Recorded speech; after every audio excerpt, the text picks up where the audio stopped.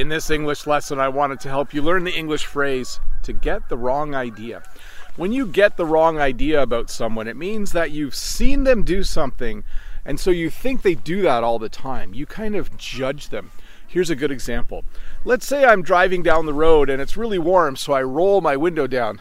Actually, you just push a button now, don't you? Anyways, I have the window down, and maybe there's some garbage in my van, and the wind inside the van makes it blow around and it flies out the window.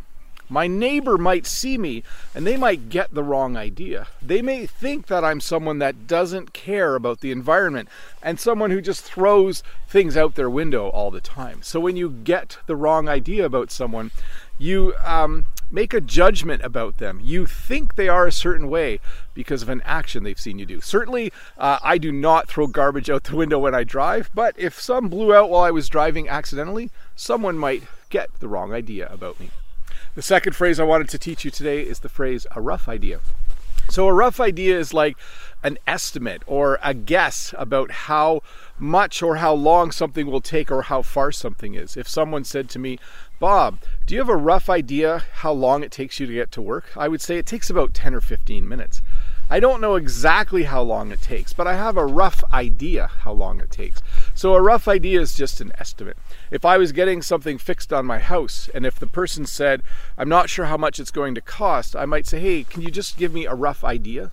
Will it be $1,000 or $1,500? Just give me a rough idea. So not an exact amount, but at least something that is in the ballpark. There's another phrase for you to look up. Anyways, to review, to get the wrong idea. When you get the wrong idea about someone, it means you think they are a certain way because of something you've seen them do. And when you want to have a rough idea, it can mean like kind of an estimate or a guess or an approximation of something. The geese are certainly flying around today, aren't they? I don't know if you've seen them yet. We'll go look at them later, but first let's look at a comment from a previous video. This comment is from Arya. I have a hunch that these short lessons are made for me and people like me. I am relatively new here and I am absolutely enjoying it.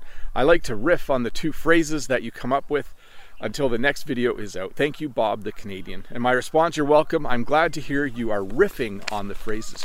So I don't know if you saw the video where I talked about riffing. When you riff on something, it means you come up with different ways to use it. So for instance, if I say I'm going to talk about the word idea today and then I riff on it, it means I come up with a few different phrases that have the word idea in it. But I did say we would look at the geese, didn't I? I should do that before we run out of time. Here we go. I'm not sure if you can see them really well, but there are probably about 100 or 200 geese down there. Some in the river, some on the shore, some across the river, and then there's also a cat down here. I just heard a cat meowing. There's a cat coming up. It must be out hunting for something. But certainly the geese have come back. Now, I think I've mentioned this before. I'm not 100% sure if those are the geese that go south and come back. There's actually, I think, two kinds of geese here in Canada. I think one kind stays year-round and one kind flies south and then comes back.